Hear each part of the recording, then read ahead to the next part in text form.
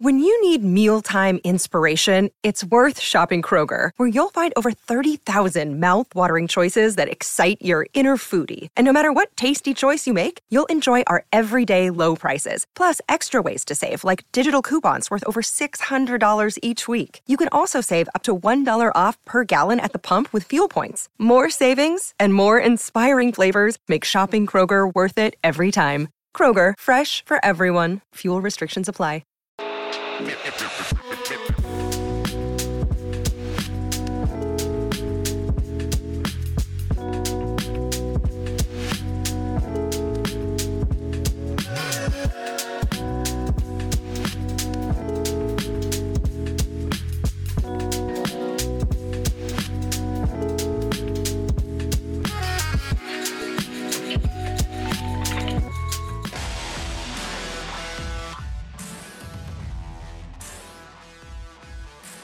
Hey, everybody, how you doing? And that is all the time we have for you. I'm not even... Welcome to PHLY Flyers. My name is Bill Matz. I'm here to talk you through whatever the fuck we just watched last night. Your director of sadness and misery for today? I'm not even, I've only had 7 hours to process this one, and I was asleep for most of it. Oh, man. And I went to bed, and I was just like, this is funny. This is funny. It is funny. And now I'm no longer laughing, Charlie. It's actually the most ridiculous shit I've ever... I'm still laughing. I am joined by the number one beat reporter in Philadelphia, Charlie O'Connor. Charlie, how was your experience watching that game last night? It wasn't great. It wasn't, aside from the inherent drama of watching one team try to avoid historic futility and the other team trying to avoid being the team that allows them to avoid historic futility. Aside from that, for at least 40 minutes, it was not a good hockey game. That was some of the worst hockey ever played. It was really bad. I will say, it was one of the most dramatic games I've watched this Flyers team play in a long time. I tweeted at you, this must have been, every time the Sharks took a shot, which was once every 7 or 8 minutes. Right. It was drama. It was I likened it to, this must how people felt watching the 1980 Lake Placid Olympics, USA, USSR.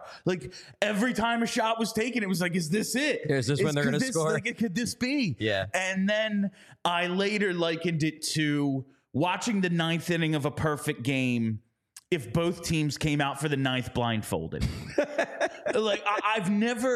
I just got us everything we said about this team being better than we thought. It's over. Dead.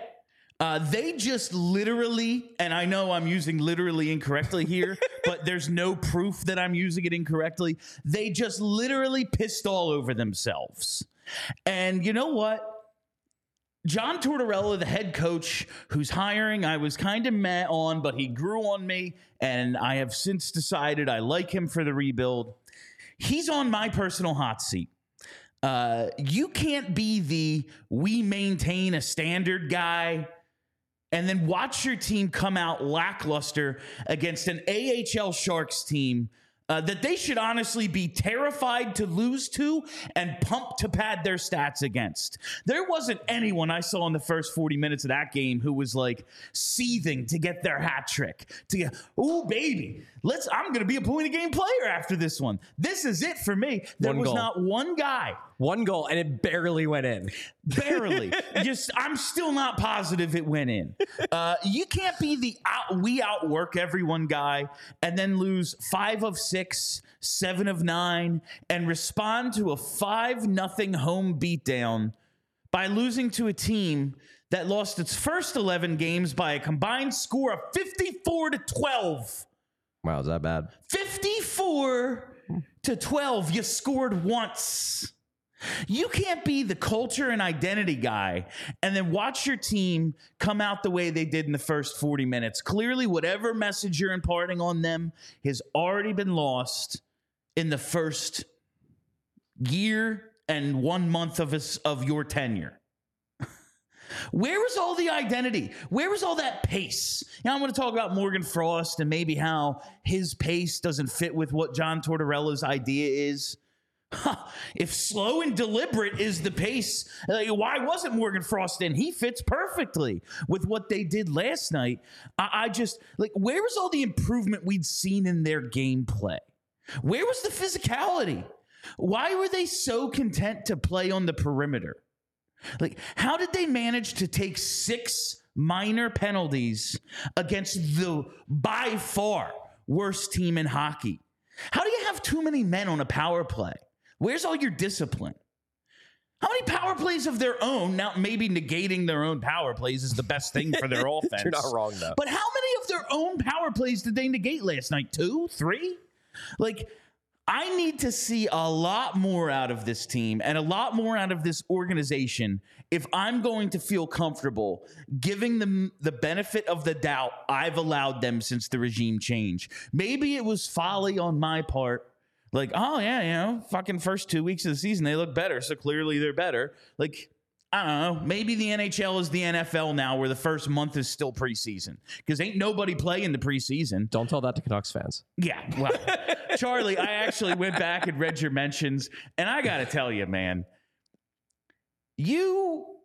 don't you have enough on your hands with this fucking team? They really are. I will say, though, the Canucks are the Flyers of the West. They are. It lines up. Canucks fans are Flyers fans. And you know what? It is the Spider-Man pointing at Spider-Man. And you know what? The people in your mentions were absolutely insane. And just take a breath, man, and look at what he's saying. No, I don't care if Thatcher Demko, he's not Dominic Hasek. That's all we're saying. But I'll give them, you know what? I understand your insanity. Yeah. Because last night I spent, I don't know, minute and a half scrolling GIFs for the perfect Joker GIF. Mm-hmm. And I realized this is what being a Flyers fan is. Sure is. Not just, Ryan Gilbert last night, I'm going to turn into the Joker. Buddy, I don't know how you're not there yet. Yeah, right. But everybody's the Joker at this point. We're not just the Joker. We are in no way are we the Adam West style. No. Literally driving with head out car window. That beautiful Christopher Nolan shot. The Heath Ledger one. That's who we are. We're that. And I know why. I know why Vancouver fans are too. I get you. The Flyers did this to everyone. Yes. They did this to everyone. They've done this. Yeah. It's on them. They've done this to me. Yeah. I can point at you and if it's making you miserable, turn it off. I get it. I chose this to be my career. I have no one to blame but myself. But fuck you, I blame you. I'm just, Charlie, I guess I'm the imbecile for thinking that this team was any different than the last 10 Flyers teams we've seen. But watching them play the sport, not just being they've won some games. Because we said, listen, if they just win some games because Couturier's back and Carter Hart's back, that don't matter. Right. Watching them play the sport of hockey, they looked like a vastly improved hockey team. Last night, they looked like they had zero interest. And when John Tortorella comes out before the game and says they shouldn't be able to spell trap game, he knew it was going to happen. And it just happened. Apparently they can spell trap game. Yeah. And the funny part about it is that while I agree with you that they played like crap, I agree with you that, especially for the first 40 minutes, they looked lethargic. They didn't look engaged. They were making dumb mistake, dumb turnover after dumb turnover. In spite of all that, they still outshot them 39-19, which shows you how bad the Sharks are. The Sharks are an embarrassment. That's the thing. The Flyers played as poorly as you can play. And after the game, Sean Couturier can statistically sit there and be like, we were pretty good at 5-on-5. Yeah, we had the puck most of the game, which they did. Congratulations! They did. The other team has no interest in playing the sport. They're horrible at it. Okay, their best defenseman is at number 6. I do disagree with that. I do think that they came out and were kind of interested in the first 5 minutes last night. You did see a Sharks team that I think played about as intense as they can play. I should have filled this with Jameson. Probably, yeah. They played about as intense as they can play given their obvious talent deficiencies. Like, they played hard. They played hard for them. The thing is that playing hard for them is still squeezing out a 2-1 victory while getting outshot by 20 shots. Like, that is their best. That's how bad that team is. And look, this is an embarrassing loss. It's a really embarrassing loss because no one wanted to be the team that lost to the Sharks. And the Flyers, because they're the Flyers, found a way to be the team that lost to the Sharks. And, like, of course it was the Flyers. Of course it was the Flyers. I don't know what's more unbelievable about it. The fact that it really was them, or the fact that I didn't see this coming a mile away. Like, everyone's like, how didn't you? And I'm like, I don't know. Quite honestly, like, I'm standing on the train tracks, looking at the train heading towards me. The big light is getting bigger and bigger. The gates are down. The thing is going bing, bong, bing, bong.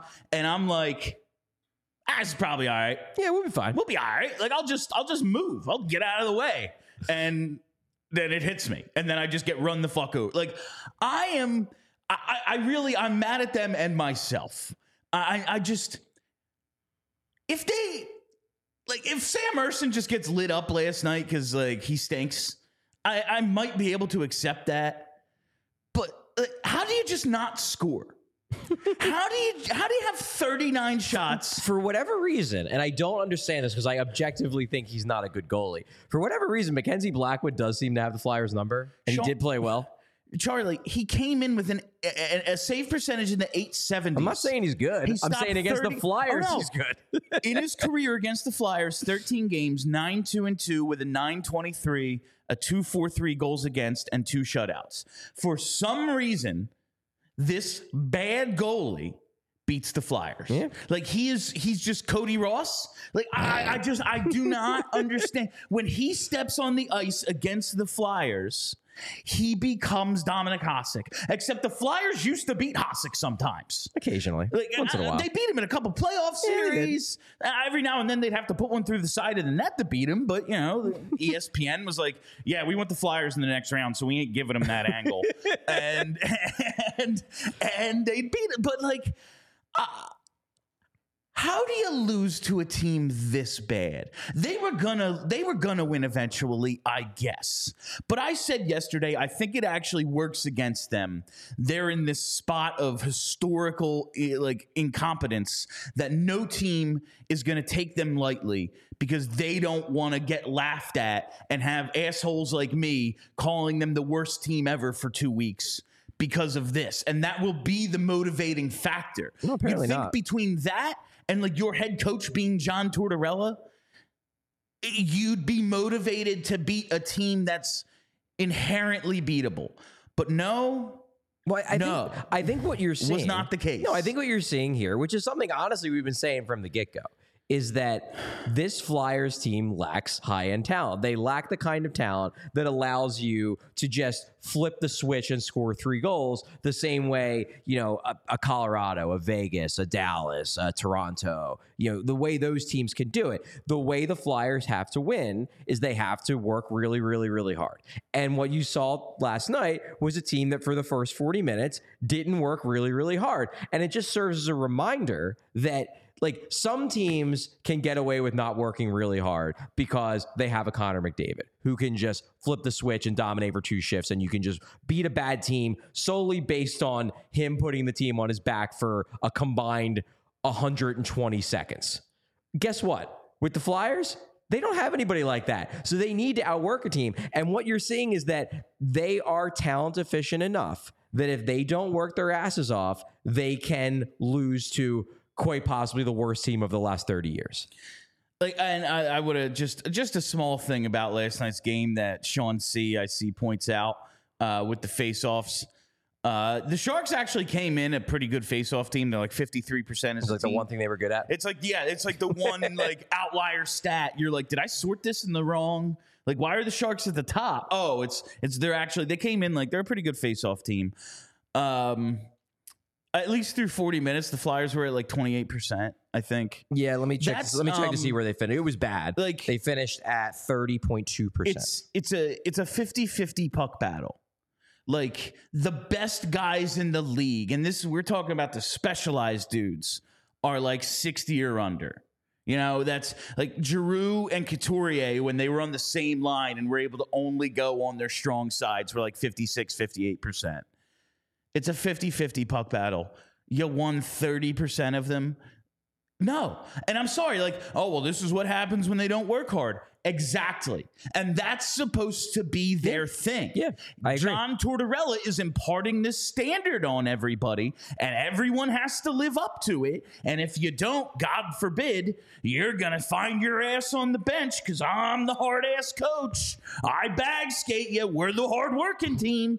Where was it last night? And it's coming off the 5-0 loss to the Kings, which I can live with losing to the Kings, but they played like shit. Yeah. And the Kings might be the best team in the West right now, maybe outside of Vegas.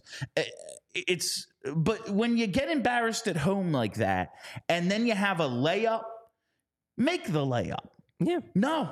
They refused. They were Ben Simmons. I was going to say they were straight up Ben Simmons under the rim. But instead of passing it to Matisse Thybulle, they punted the ball into the fucking 300s. Incredible. I don't know why I'm so mad at them because, again, I should have seen it coming. They did this like 4 years ago. They lost to the 0-10-1. They lost to the 0-10-1 Arizona Coyotes like a couple of years ago. This is their thing. This is the Flyers thing. It's 10-game losing streaks. And that's just like, how does... Yeah, we were just joking around about the Yankees right before we went live. Like Brian Cashman coming out, like, we actually have the smallest analytics department in the American League East. It's like, well, you're worth $1 trillion. Why? Why do you have the smallest anything of it? Like, you should have. If you don't believe in something at all, you should have the biggest just because you can. Yeah. You know, and that's like, I look at the Flyers.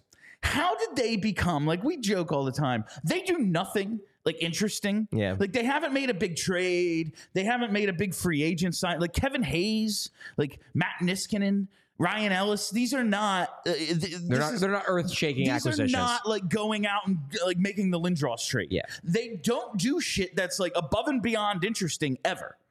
And yet somehow they're the most ridiculous team in the win 10 in a row. Yeah, they're the only team in history to miss the playoffs after winning 10. Multiple 10-game losing streaks over the last 7-8 years.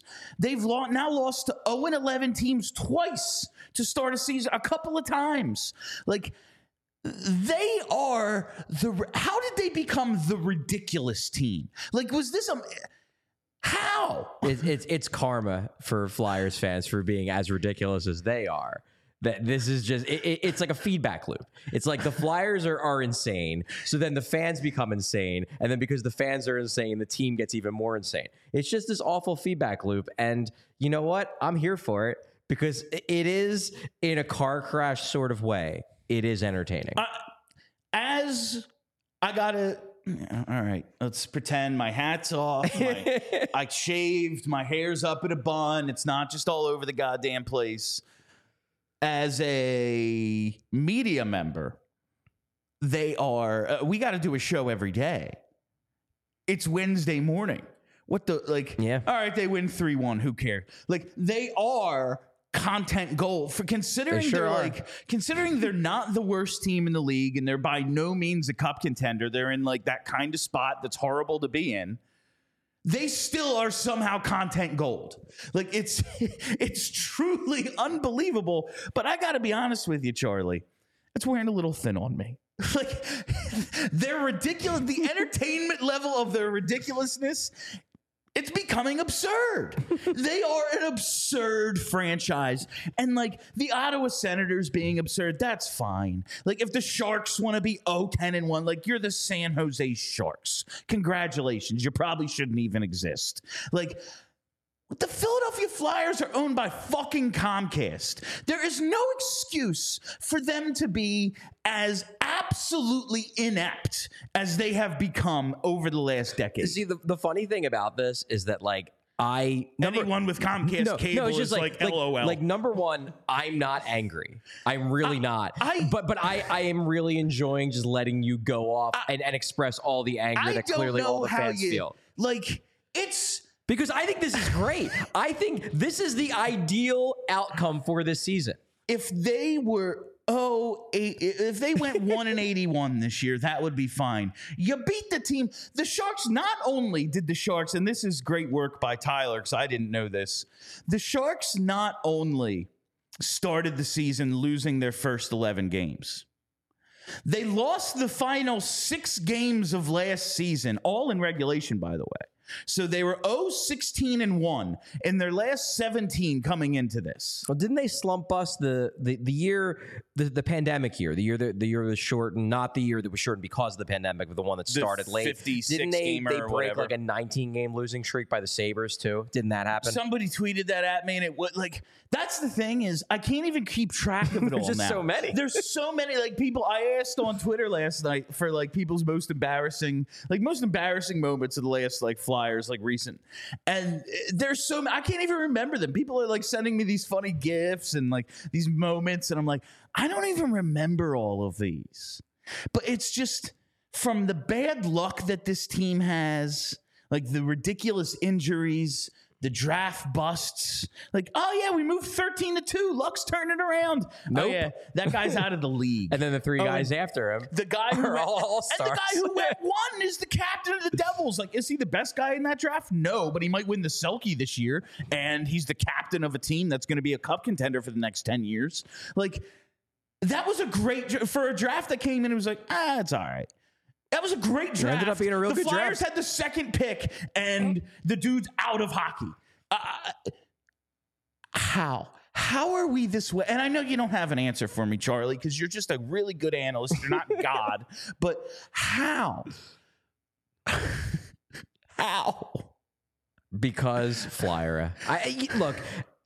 As I said, the reason why I'm not angry about this is because, like, this run, I'm looking specifically at this run of the last 6 games. Like, this is exactly what I wanted out of the season. I wanted a Flyers team that was out shooting and out chancing the opposition and was still losing. And over the last 6 games, they've won 1 game, they've lost 5. They've collected 55% of the expected goals. Like, yes, they played like crap last game. And had they played against anyone other than the Sharks, they certainly would not have outshot and outchanced them. But like they still did. They still probably should have won that game. As bad as they played, they probably still should have won that game if they get a couple bounces, if Mackenzie Blackwood lets in a weak one like he has pretty much every single other game this season. I think he's probably let in more than a couple weak ones per game given his awful save percentage going into this game. Like, they probably should have won that game. They didn't. And it's infuriating for fans, to be sure, because it's embarrassing, because they're going to be the joke of the league for at least a few weeks, at least until the Sharks win like their second game, which hell, that might come in another month. Who knows? But they'll win 10 in a row, make the playoffs. It's not like I came into the season with the expectation this team was going to be good. And honestly, if anything, the fact that this game happened, and now, like you said to kick off this show, I no longer can buy the idea that this team is better. Like, that's almost a relief to me, because now I don't have to deal with fans who are like, how can you say this team is rebuilding? They're so good. They're going to be a legit playoff team, because I watched them last couple games. They look good. And like, yes, that's going to be this year. There's going to be games where they're going to go into Buffalo and kick the shit out of the Sabres. And then there's going to be games where they're going to go into San Jose against a winless team and lose, because they're a bad hockey team. They're a bad hockey team that I think is making progress, but they're still a bad hockey team. Listen, I can accept a lot of there's a lot of truth to what you're saying, and hockey is random. But I love the fact that you don't want to accept it, because that's great. No, because that's great, and fans shouldn't accept that. I can accept a lot of what you're saying, and if they play well and lose, like they did against Carolina, like they did against Vegas, fair. I can more than accept that. Beautiful. That's a rebuilding team. Mm-hmm. This team is supposed to be improved from last year. And yes, they are rebuilding, and a top 10, maybe top 5 pick is exactly what they need. But again, this is we're maintaining a standard. We're not tanking. If your standard it is fair, is better than what last night was, you need to be held accountable for that. Yeah. Plain and simple. And to your point, and like, nice start to the year, all that. They are now, by points percentage, tied for 7th worst in hockey. That's about right. Last year, they were the 7th worst team in hockey. That's about right. They are exactly where they were. They are who we thought they were. Right back and where we let the started Sharks from. off the hook. I don't even have a segue here. Calling all card collectors, Wheelhouse is our go-to sports card, gift, and apparel shop in the Delaware Valley. Their motto is cards and community because love of sports unites us all. Lucky you, Wheelhouse. Lucky you. They carry all of your favorite card brands like Topps Chrome Baseball and Mosaic Football, as well as t-shirts, hats, and hoodies from brands like Mitchell & Ness, 47 Brand, Junk Food, Starter, and Shibe Vintage Sports. Looking to grade your sports card collection? Wheelhouse offers PSA grading submissions. They also host tons of different family-friendly events and birthday parties every month. Stop in either of their stores in Wayne or Westchester, open 7 days per week at 11 a.m. Use code PHLY to get $10 off any purchase of $25 or more in store. Also, be sure to give them a follow on Instagram at Wheelhouse Cards. That's I like a good in-store discount. Go in and be, PHLY. And then they'll be like, you're buying Flyers gear? Be like, no. I think there's something to be said about, I know a lot of people have transitioned to just ordering everything from Amazon, ordering everything online. There's something to be said about, going to a place regularly and getting to know, the owner and the people who work behind the counter and stuff like that. I don't know. There's just, a cool sense of community there. No, there absolutely is. And that's their motto, cards and community. We're big on that here at PHLY. So it's pretty sweet that that's their thing as well. And I especially for, I buy a lot of team apparel. I have a lot of, and I'm an odd shape. I need to if I buy a shirt on the internet, it's this is 50-50. Yeah, you want to try it on. I need to feel the material. Is this going to accentuate my pear shape, or is this going to hide it? I need a good boxy shirt. I can't have those form-fitting shirts that you wear because then it just looks like I'm pregnant. So I enjoy going into a nice brick and mortar store, and you can find Wheelhouse Cards in Wayne and Westchester, open 7 days a week. All right, back to this team. Absolutely asinine team. This team. What do we have? I just want to spend an hour hammering them because that's the most ridiculous. They probably deserve it. I do think you made a good point, though, about this idea of accountability and this idea of we're not tanking. And I think it's completely fair for fans to make the argument that the Flyers can't have it both ways. Yeah. They can't say, we aren't tanking, we're building this culture, that what matters is making sure that guys don't get used to losing, that we're developing players in the right environment. You can't say all those things and then go out and lose to an 0-11 team. No. And especially in the way they lost, which was for the first 40 minutes, they did not look like they were all there.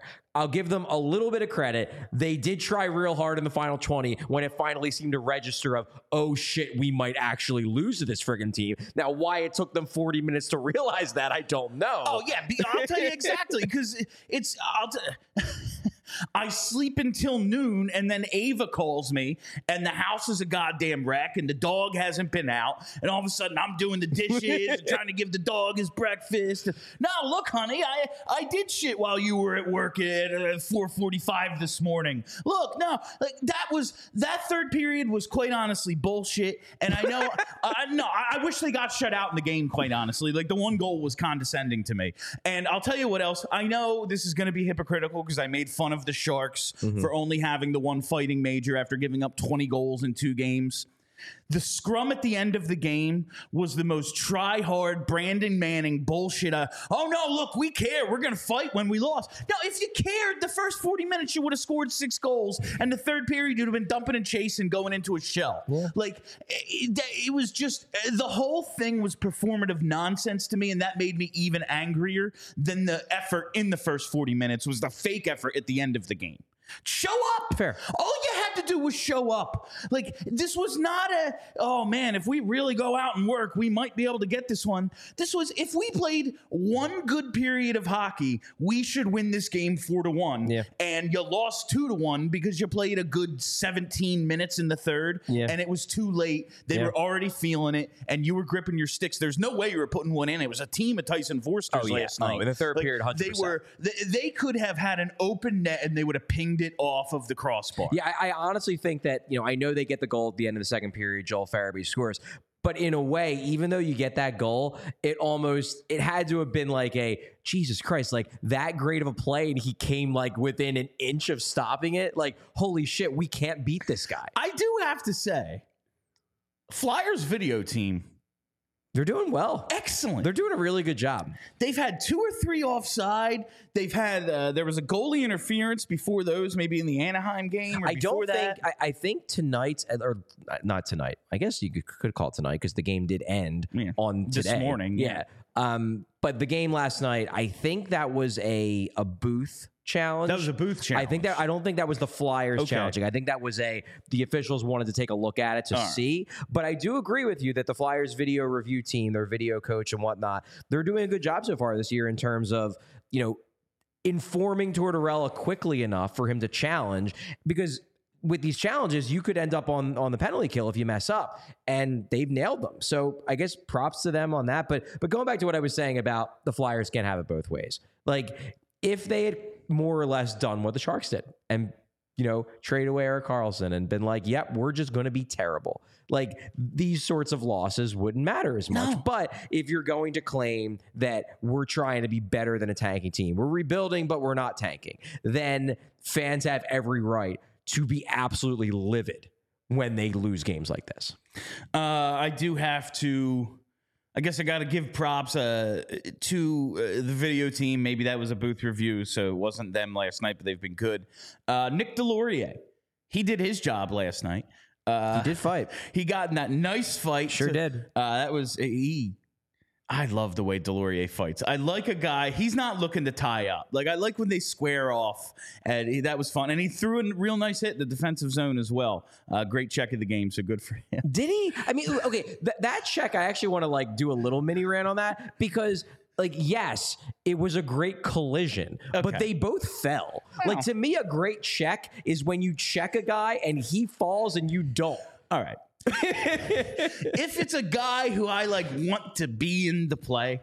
Okay. Fair. If Travis Sanheim throws a check and he also goes down and is now out of the play, that's bad. 4-on-4 with Nick Delorier being the one who took himself out. That's a lot okay, I'm just going to go line up their best player and they kick me out of the game. That's Zach Rinaldo running Chris Letang. Oh, Zach Rinaldo. I will gladly take a game misconduct, because I don't matter. So I guess, but it was an exciting half second in a game that made me want to throw something through the television. That's all. Fair. Let's talk about some other things. Some other things that are tangentially related. Well, yeah, tangentially related to the game. Namely, man, this power play is awful. I don't even... The Flyers have not scored a power play goal since the Anaheim game. I think they're 0 for the last 22 or 23. It's rough. It's real rough. It's one thing, sometimes you get goalied, and I refuse, sometimes you do, and Mackenzie Blackwood played well last night. Also, I refuse to accept that excuse from a goalie who came in with a save percentage in the 870s. Yeah, just be better, score. I don't know what to tell you. It's your job to score sometimes. Score. The power play, most of the time, is an embarrassment. When and Sean C made a comment about the end of the game when they pulled the goalie, and it's 6-on-5, so it's not technically a power play, but you just see they're unable to outnumber and outwork the Sharks along the boards to get possession so they can get Urson out. It's just... They're horrible when they have more guys than the other team. Yeah. It's no longer a joke. They're actually really bad at it. It's reality. No, and I tweeted out during the game, and it was one of those where you start making a tweet, and then halfway through you're like, no, I can't finish this because actually it's not accurate. Because it was about midway through the third period, and the Flyers just had about 3 straight shifts when they were in the offensive zone the entire time. They were cycling, they were shooting. I mean, they weren't scoring, obviously, but they were in complete control. How could they? How could we ask such a thing? I know, right? And I basically started tweeting, man, this third period, it feels like the Flyers are on a power play. And then I stopped myself, and I'm like, that was a good actually, let me rephrase, because it's not like they're on a Flyers power play, because if they were on a Flyers power play, they wouldn't be doing shit. It looks like they're on a normal power play, like a power play for most NHL teams when they do have the puck most of the time and are creating lots of chances, because that doesn't really happen on actual Flyers power plays all that often. It doesn't. And I'm just like, I'm trying to, is the penalty kill still outscoring the power That's play? a good question. I know that the penalty kill is definitely outscoring the power play if you break it down on a per minute basis. The penalty kill, I believe, is something like, it's actually been ridiculous in terms of their goals for per 60, and the power play something around, I think, the high 2s, which is awful given the fact that the best even strength teams usually score around 2.7 goals for per 60, and the Flyers power play is something like 2.8 or 2.9. So it's real bad. I'm not sure. It's a tie. 4-4. It's 4-4. Okay, so it's 4-4. We're going to overtime. We're heading to the shootout. I gotcha. It's awful. The power play is awful, and this, in a weird sort of way, I kind of love it, because this is another pathway to being a decent process team, but losing a lot of games, because you can be real good at 5-on-5. You get the power plays, you can't do anything with them. However, that doesn't absolve the people on the power play or the people running the power play from the fact that they're doing a bad job on the power play. It's pathetic to watch. It's truly painful.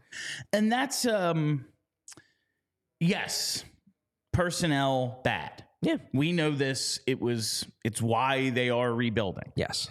Tortorella, though, is Mr. Standard guy. Morgan Frost can't find his way into the lineup because he doesn't live up to whatever standard John Tortorella has set for this team. Rocky Thompson, why isn't he held to the standard of a Morgan Frost or a Kevin Hayes? Because, yes, again, bad. But since the start of last season, the power play is at 14.4%. And quite honestly, I can't believe it's in the double digits. I was expecting. Well, it's not this year. I just mean since I was expecting it to be 9.8. Quite honestly,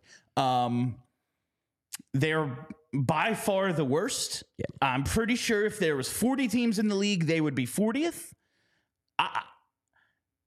I don't think 1 month into a season in which the coach has come out and been like, "Oh, we're fucking rebuilding." I don't think a coach, one of his assistants, is getting fired. I do. It's so incredibly rare for an assistant to be fired mid-season. So if you're hoping to just get that that catharsis of Rocky Thompson being fired, and I'm not saying I even want him to be. Yeah, but I'm not arguing with you that solely. And granted, the power play coach isn't just the power play coach. Rocky Thompson is the power play coach, and he coaches the forwards. However, in his duties as the power play coach, he has been woefully deficient in those duties. I think that is undeniable, even accounting for the distinct lack of talent they have up front, the fact they don't really have a true power play quarterback on defense to be that guy. It should be better than this. And you saw it in this game. They got some power plays, and granted, they blew some of them because they decided to take a too many men penalty, unreal. And that again shows this team wasn't really prepared for that game, which speaks to the coaching staff and the approach of the players. But they had enough power plays. They should have been able to get one. The Sharks are not a good hockey team. We all know this. Their penalty kill is not good. They don't have the kind of personnel that can allow them to have a good penalty kill.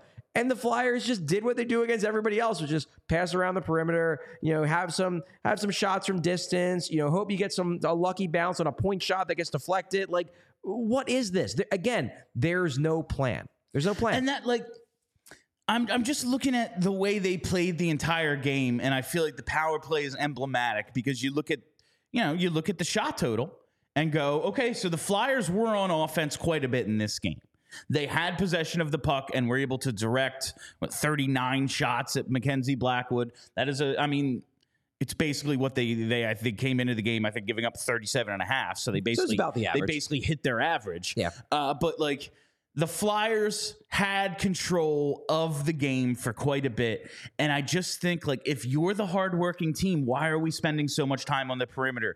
Everyone in that, like, guys like Sean Couturier, guys like Travis Konechny, you know Mackenzie Blackwood's good against you.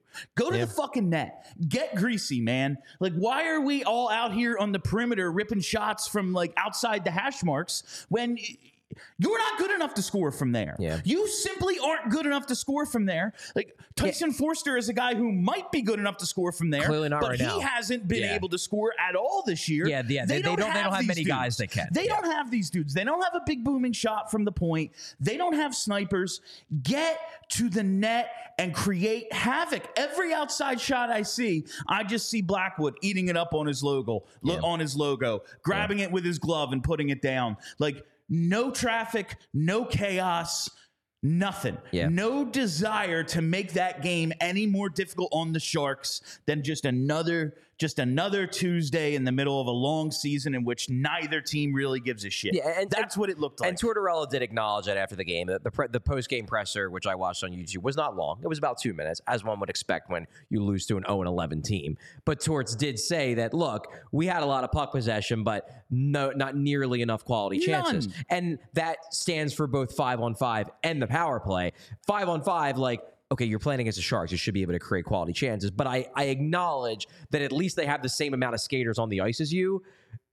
On the power play, you got one more. Like, you have a numbers advantage somewhere. Take advantage of it. And if you have to take advantage of it in front of the net to bang in a couple rebounds, do that. It can be done. It has happened before. It has happened before. And I'm just... I continue to be baffled by this team. I can't imagine many people are all that interested in going and checking them out at this point.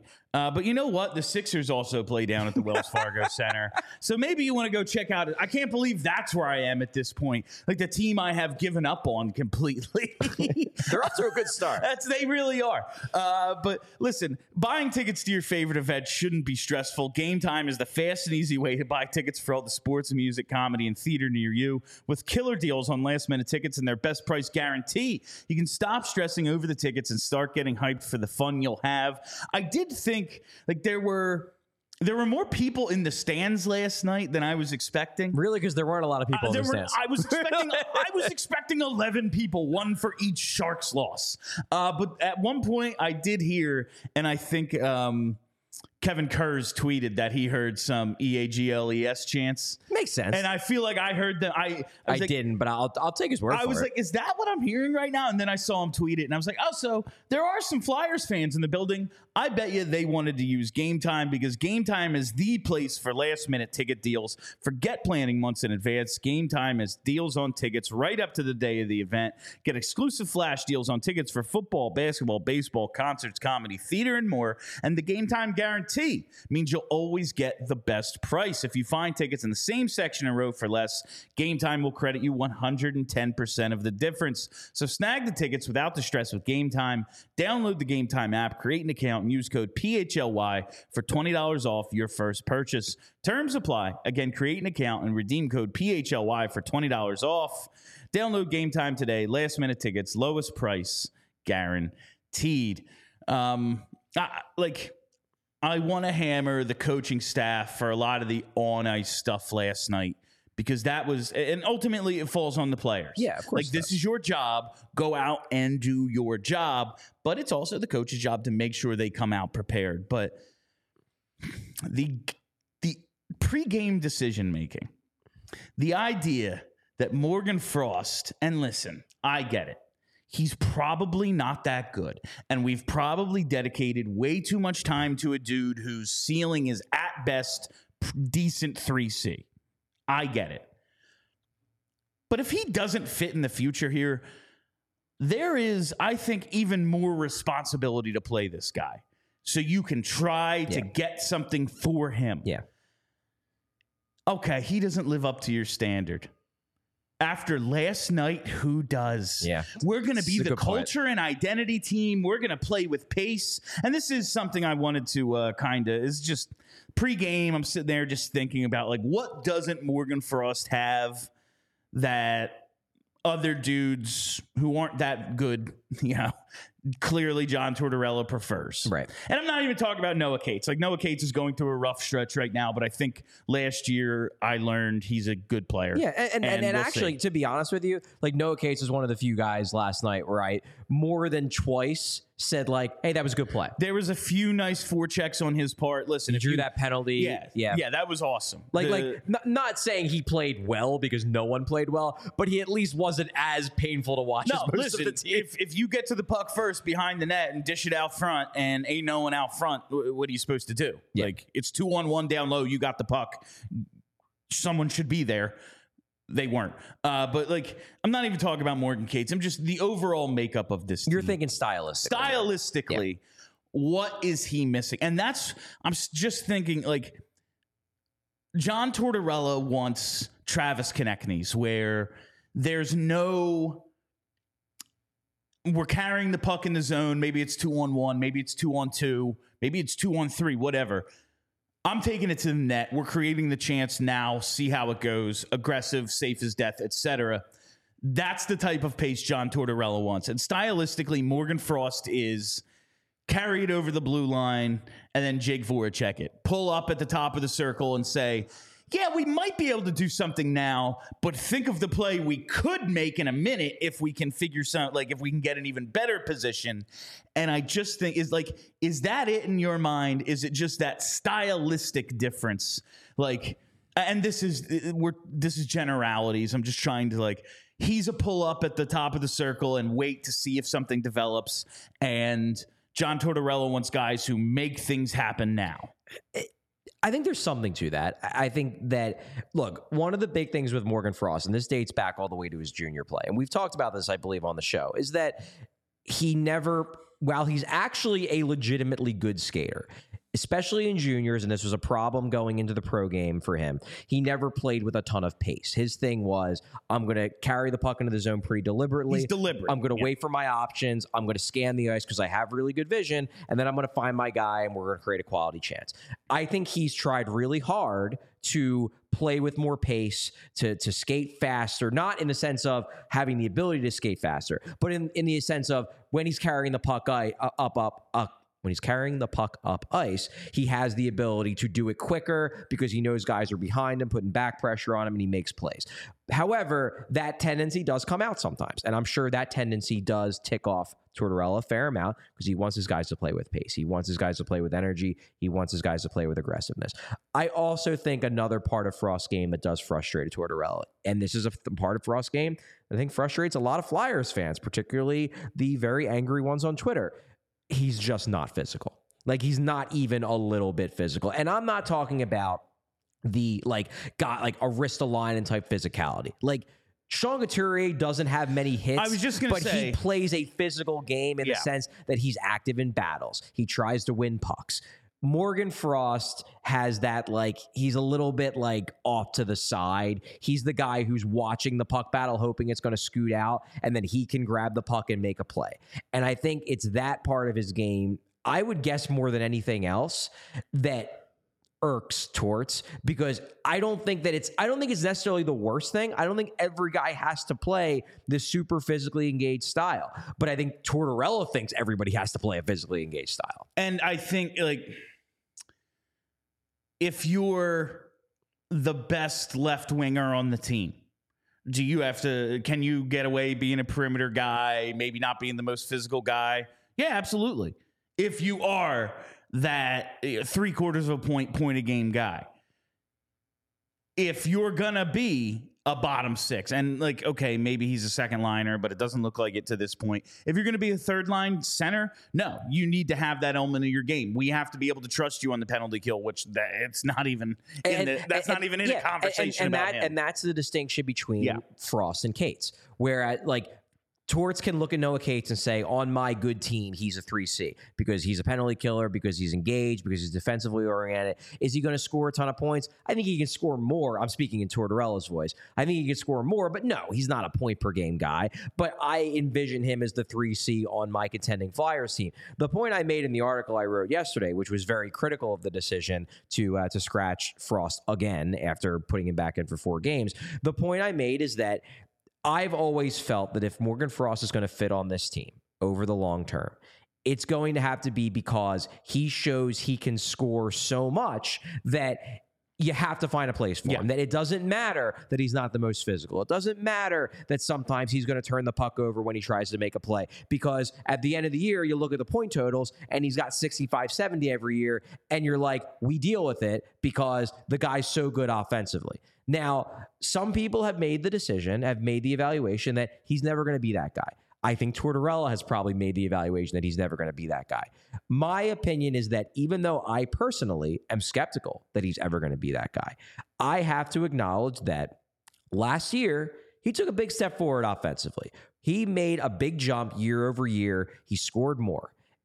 And this year is supposed to be about finding out what we have in players.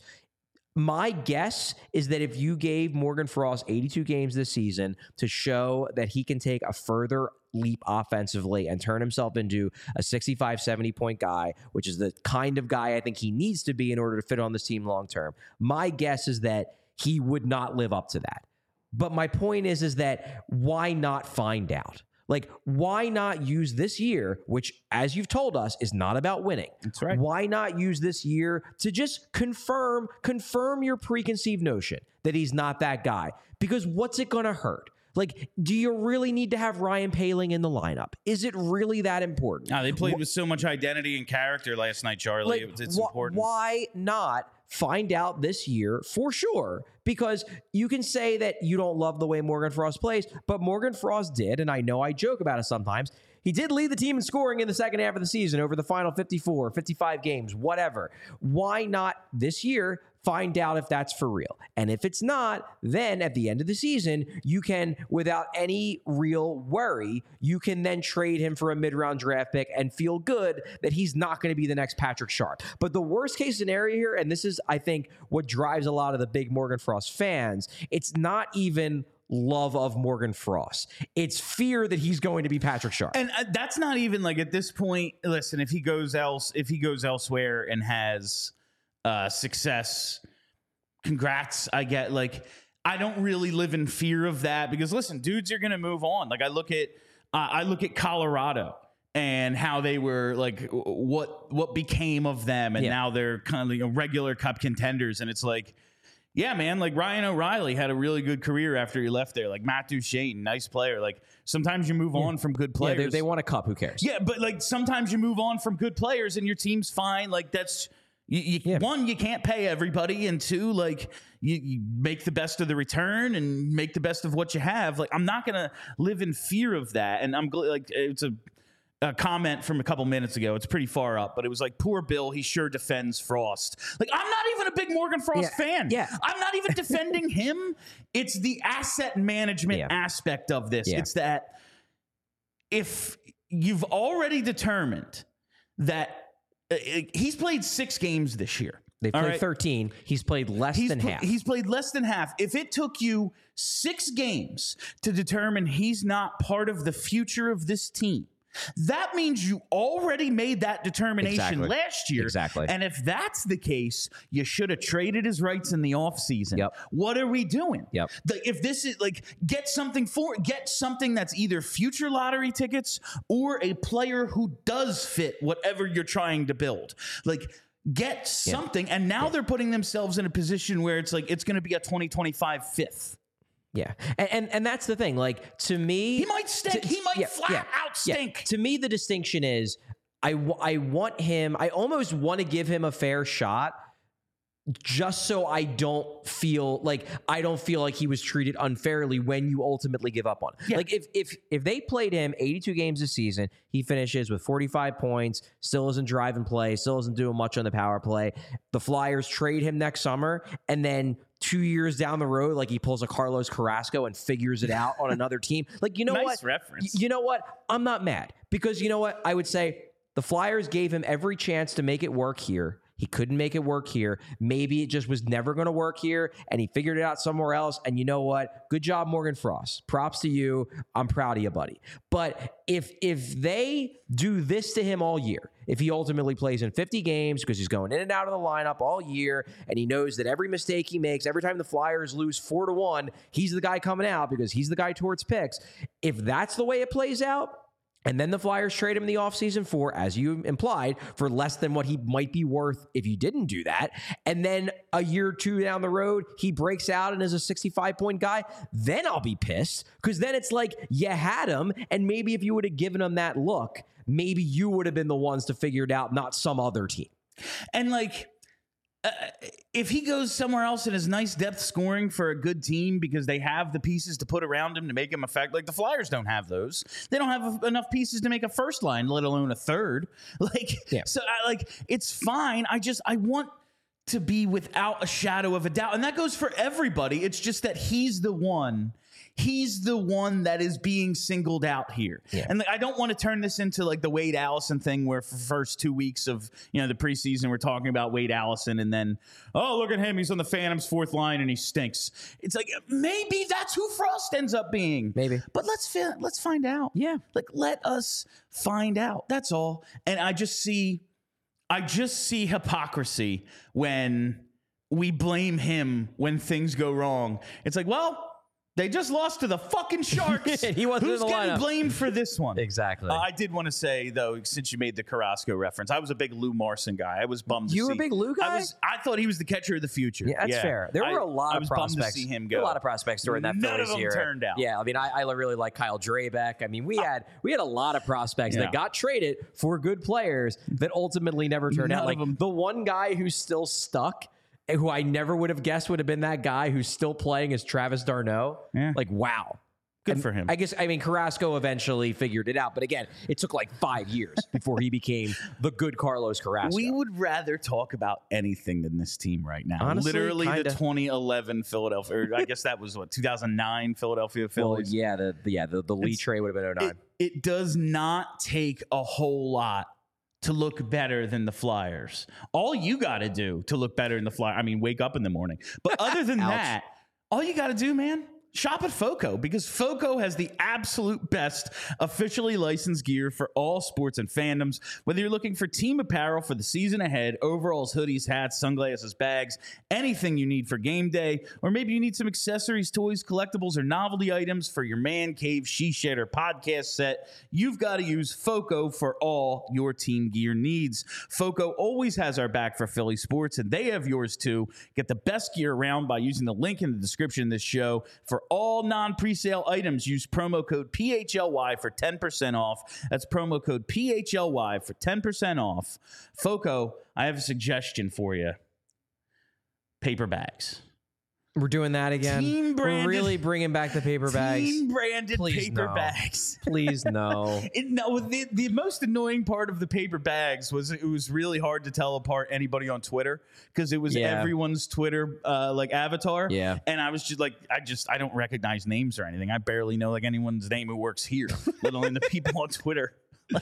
And that made it difficult. But my God, Charlie, this team, man. This team. This is the life. How do they get me up at 10 a.m. and have me this fucking angry already? Well, it's because I have a flight going to L.A. to cover the rest of the next 2 games of this road trip. Charlie will That is why, in case you were wondering, we're doing this show at 10 a.m. today. Charlie has a flight to catch in like a couple of minutes, basically.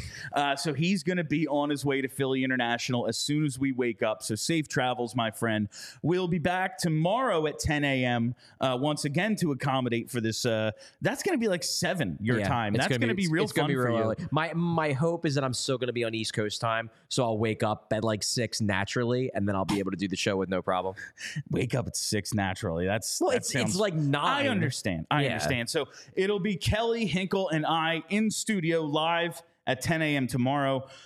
Charlie, excuse me, got the hiccups now. Just breathing in way too much air. Charlie will be joining us remotely, so we will have yet another great show for you. But that will basically do it for today. Do we have anything else to scream about before we wrap it up, Chuck? I don't think so. I think you did more than enough screaming for hopefully for the fan base. Hopefully, I'm going back to bed. You earned it, buddy. I just drank a gallon of coffee, so that's not happening. Yeah, that's fair. Thank you all for listening. Thank you for hanging out. For Charlie O'Connor, my name is Bill Matz. We will talk to you tomorrow. Whatever. We all silly like the mayor.